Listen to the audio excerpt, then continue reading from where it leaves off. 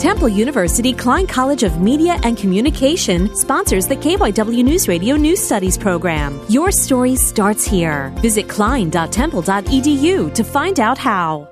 Marple Newtown's Community Pride pushes the Tigers football team past their 3-1 prediction and into the playoffs. Head coach Chris Dicking explains that to the team, this season has been more than just about winning for themselves. We're obviously playing for each other and our families and our community and our school. History teacher Kelly Anderson notes that the team has been working hard both on and off the field. All the football players that I have in class are really working on their grades. They know how important it is. First-year player Connor Pitcairn appreciates the crowd. It's the best feeling ever. When asked for whom he's playing, sophomore running back Angelo Luster did not hesitate. They come out to watch us, so might as well do good for them. Marple Newtown, the community with unity. Danny Vitale, Marple Newtown High School.